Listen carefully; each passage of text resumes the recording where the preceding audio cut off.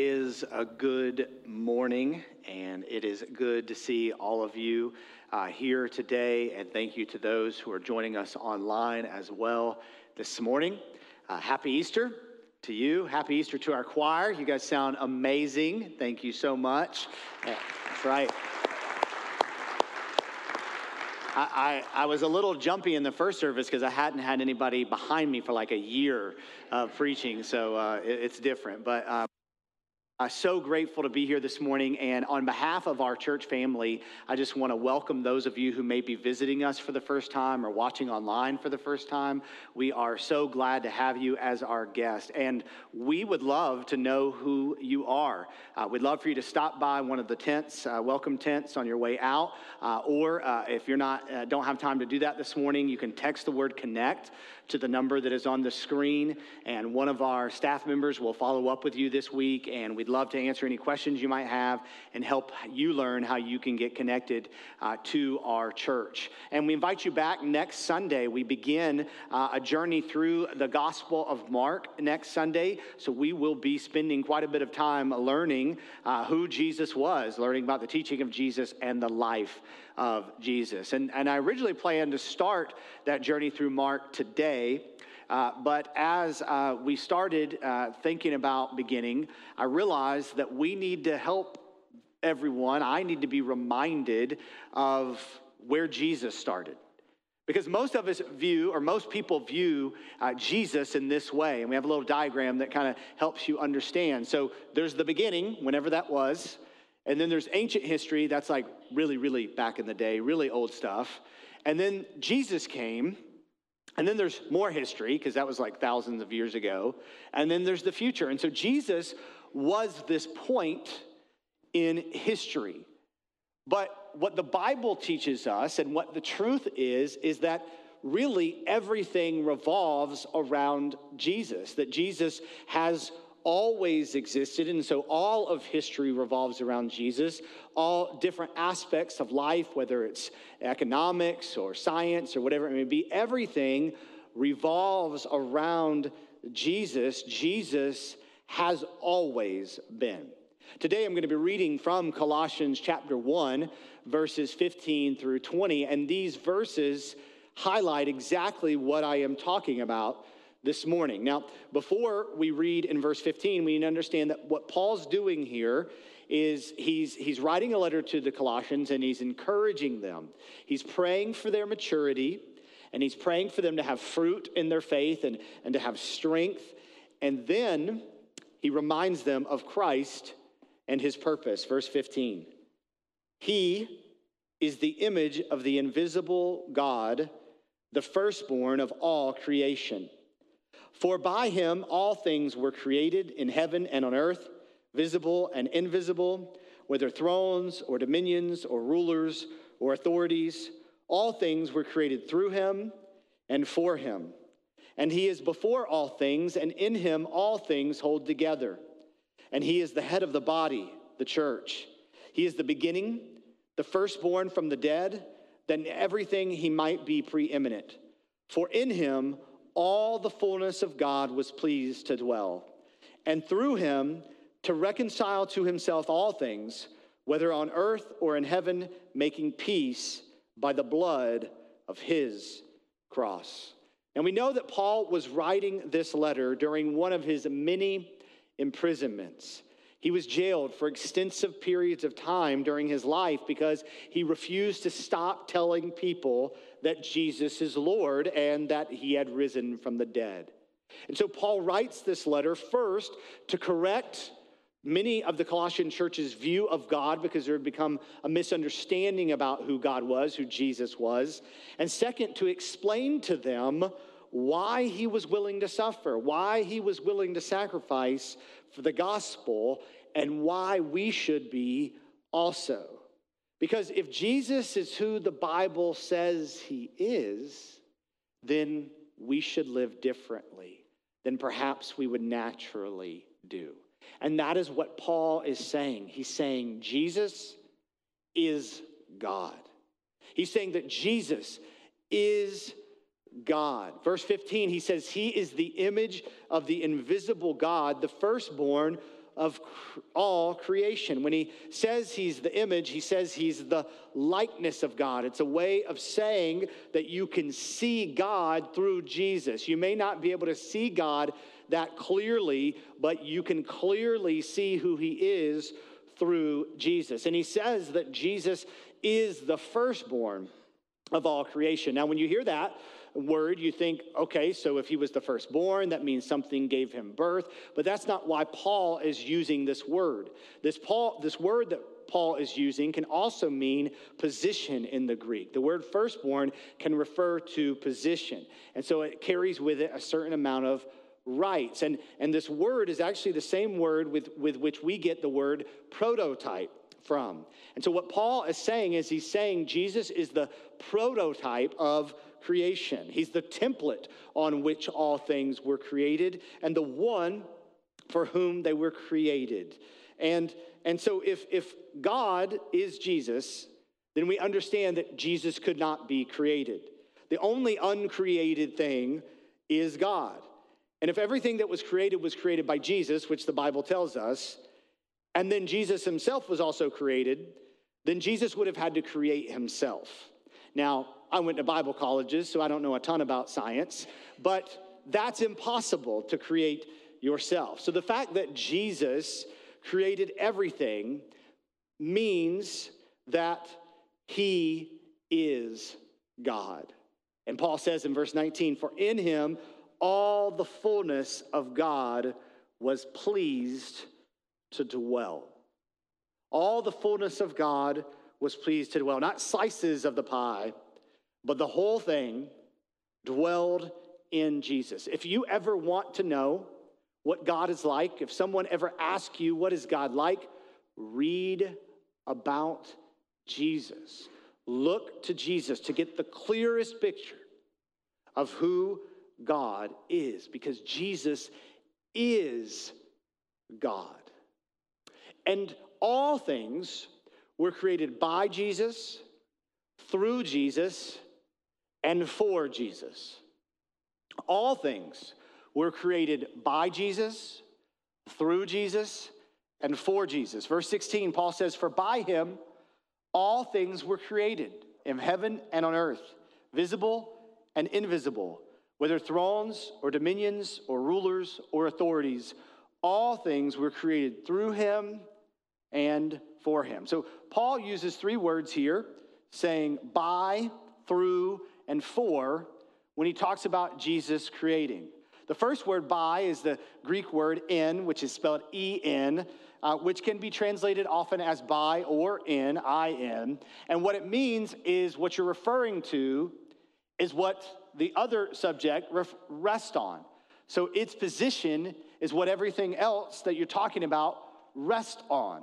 He's saying here that Jesus is what caused all things to exist. All things in heaven, on earth, all things visible and invisible, all thrones, dominions, rulers, or authorities. Everything that you see or you can think of has been created by Jesus. Jesus is what caused it to exist. He has the authority that comes with that. Now, this is for another sermon, but when we think about evil in this world, while Jesus may not be directly causing that, he ultimately has authority over all things that happen. And so we do need to ask ourselves the question, what is the purpose for which Jesus allows this to happen? Because certainly he has the authority to permit it or not to permit it.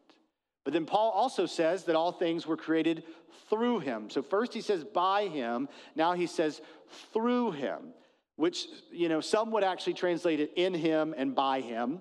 And the reason that Paul's saying this is he's now trying to say that he's the how, or he's the way that things were created.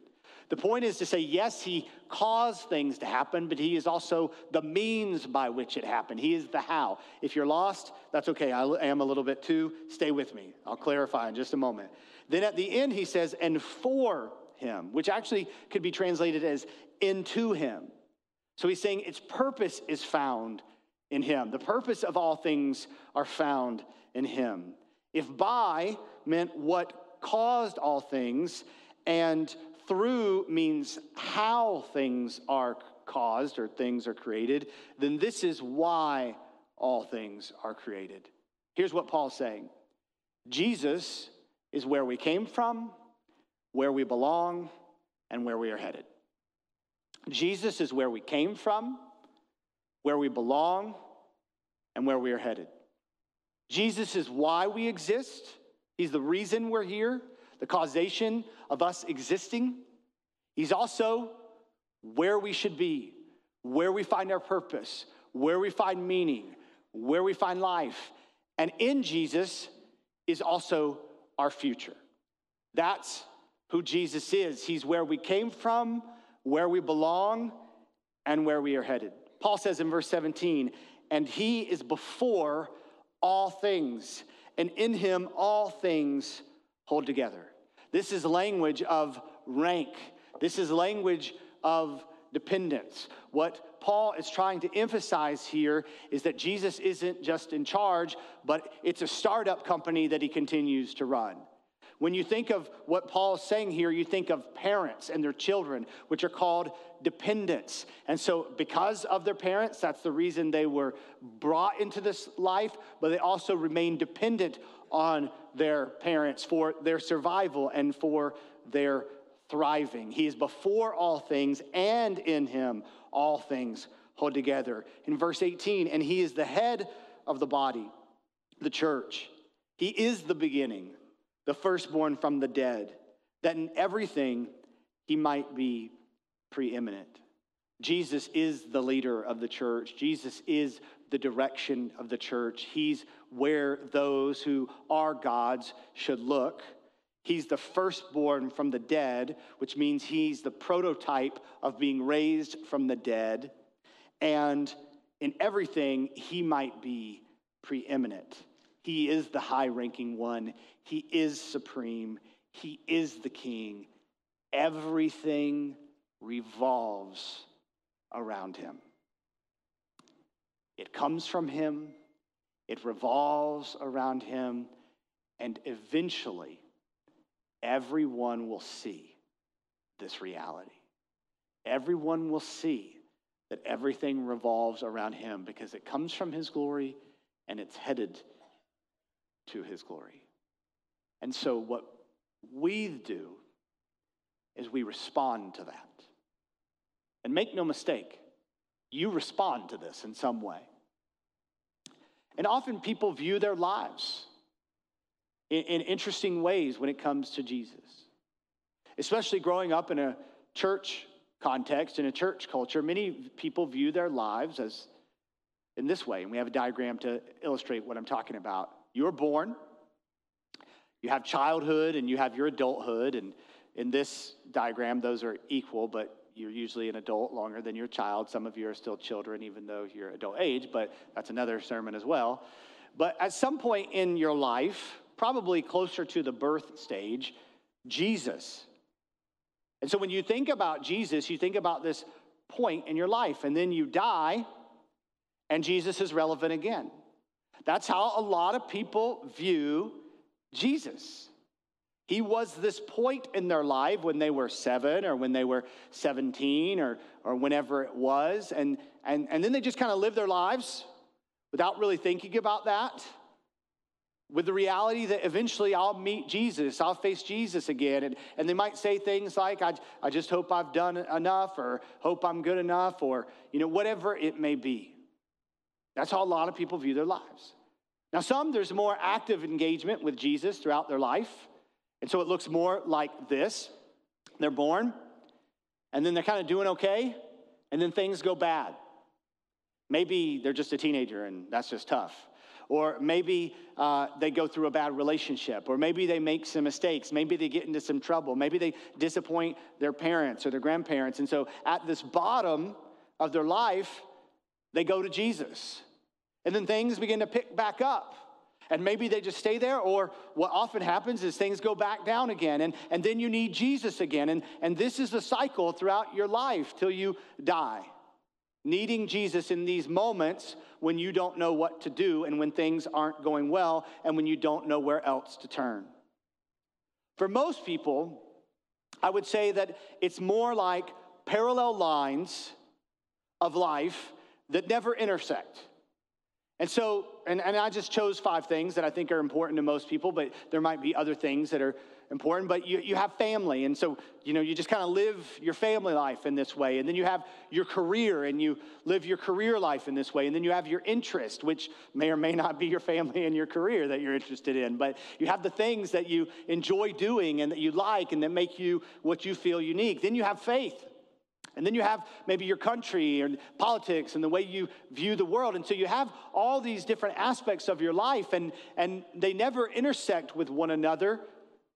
And so Jesus is just like this part, this compartment, this category of your life.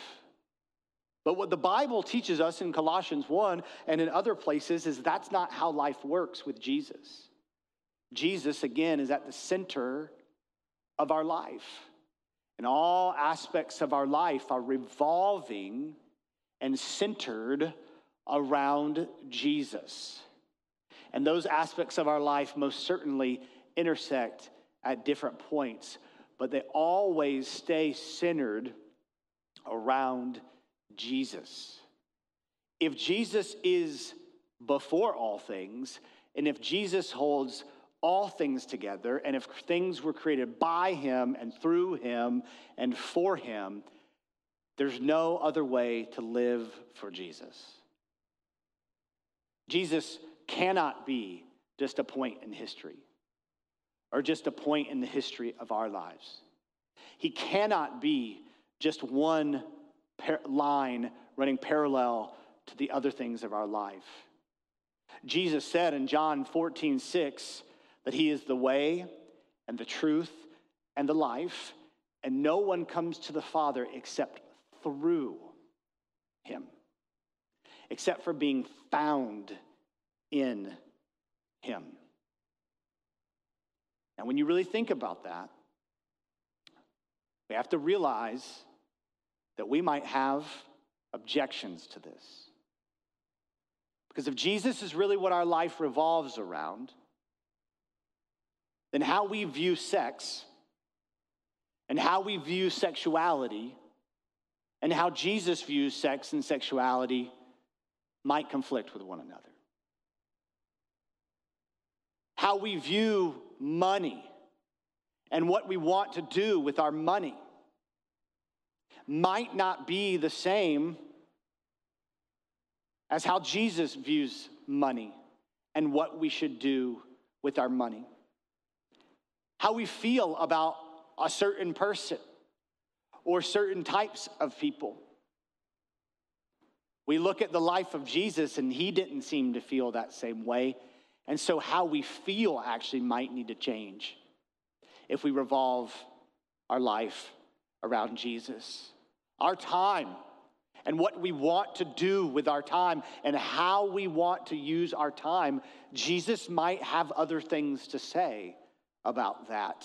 And the direction in which we are living, the plan we have for our life may not be the same as Jesus's. And if he's Lord and he's what everything revolves around, then to trust in him, we would need to change. And for some of you, you don't want that. And so what this means then is the relationship with the one who was before all things, the one who created all things, the one who holds all things together, and you is broken. But Jesus came to show us who God was. In him the fullness of God was pleased to dwell. He is the image of the invisible God. And here is what Paul says. And through him to reconcile to himself all things, whether on earth or in heaven, making peace by the blood of its cross. And in verse 21, he says, and you who once were alienated and hostile in mind, doing evil deeds, he's now reconciled in his body of flesh by his death, in order to present you holy and blameless and above reproach before him. This is what Jesus did. He reconciled us to himself. He is what everything revolves around. And if we're living our life in a different way, that relationship is broken, and the cross made a way of reconciliation to him.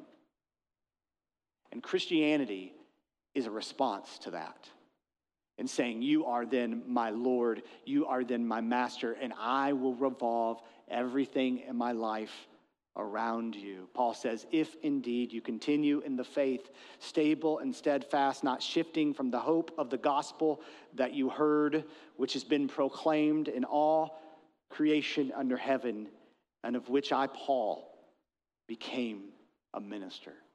That's the hope of Christians, is the gospel, is the good news that a holy God, who we broke the relationship with, has come to reconcile us to himself by making peace by the blood of his cross.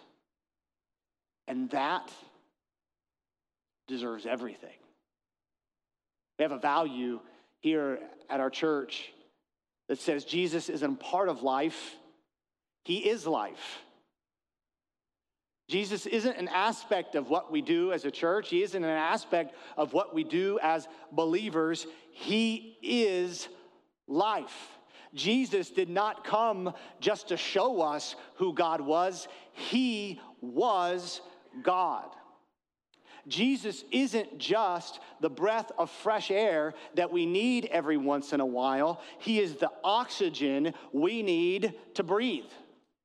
Jesus does not just quench our thirst here and there. He is the wellspring which never runs dry, that is the source of all living water. Jesus is the one who made everything. He's the template on which it was made, and he's the one for whom it was made. He isn't just the brightest star in the galaxy. He's the one whose gravitational pull everything revolves around. He isn't just a room in our lives. He's the foundation on which everything rests. He isn't just an important chapter in the book. He is the story in which all of our stories are written. Jesus did not come just to teach the truth. He is the truth. Jesus didn't come just to show us the way. He is the way. Jesus didn't come and just live a good life. He is life. Jesus is not a point in history. He is the Alpha and the Omega, the beginning and the end, and all authority belongs to him. Life and death revolve around Jesus. And that's what Easter Sunday is about. It's about the fact that Jesus clearly showed us the authority that he has over life and death. Jesus said, I am the resurrection and the life.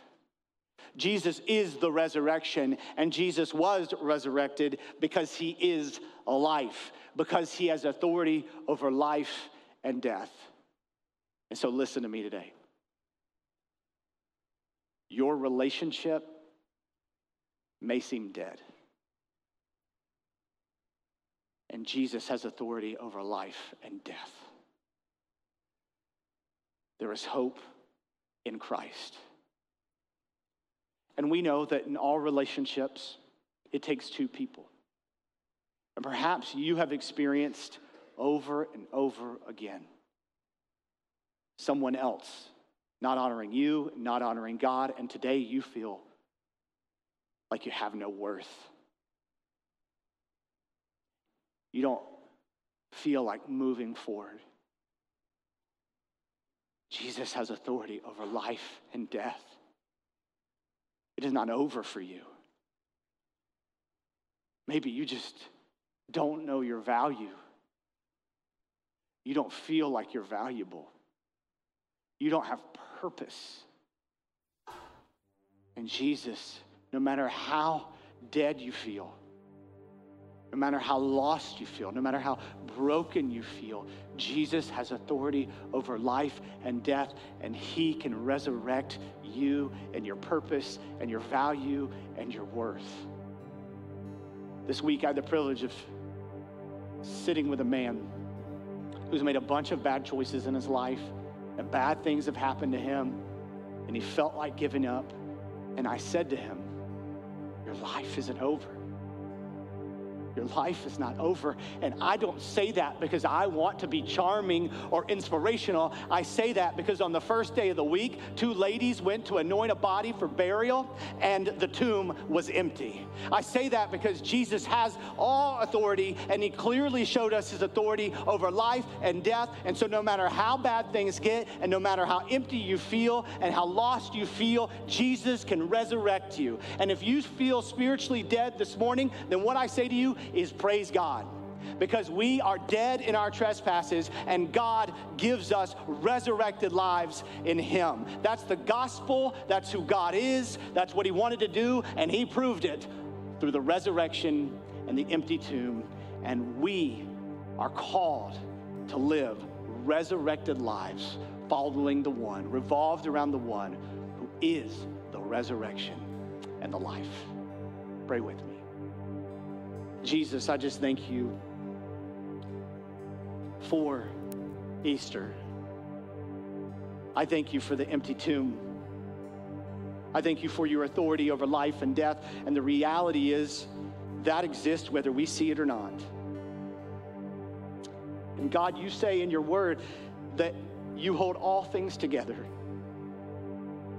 God, we are one of those things. So maybe right now we just come to you and we say, just hold us together, Lord. But we can say that confidently. Or maybe somebody today says, I'm dead. I'm spiritually, emotionally dead. God, I pray that they would look to you, the one who has authority over life and death. And God, they would confess their sins to you, call on your name. Because you say whoever calls on the name of the Lord will be saved. And this salvation is something that is assured because of your resurrection. And Lord, just help us as your church, as your people, to not live in defeat, but to live in the reality of the authority of Jesus Christ. We pray these things in his name. Amen.